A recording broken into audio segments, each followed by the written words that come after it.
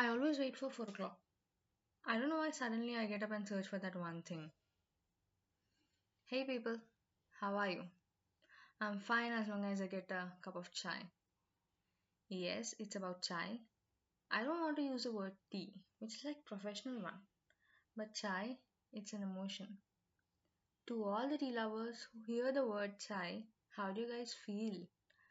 I just feel my inner cells get open up and give me a fresh feel. That is a unique feel that you sense yourself.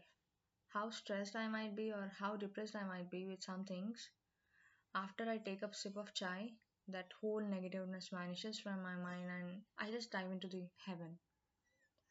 Always when I drink first sip of chai, I just close my eyes and smell that fragrance.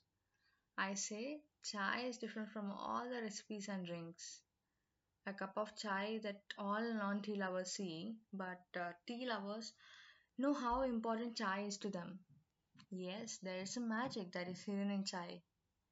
And chai with biscuits, chai with toast, chai with tiffin. What all combinations won't match chai? There is everything that goes with chai. And we have different types of teas, but out of all, I like Adrak Wali chai.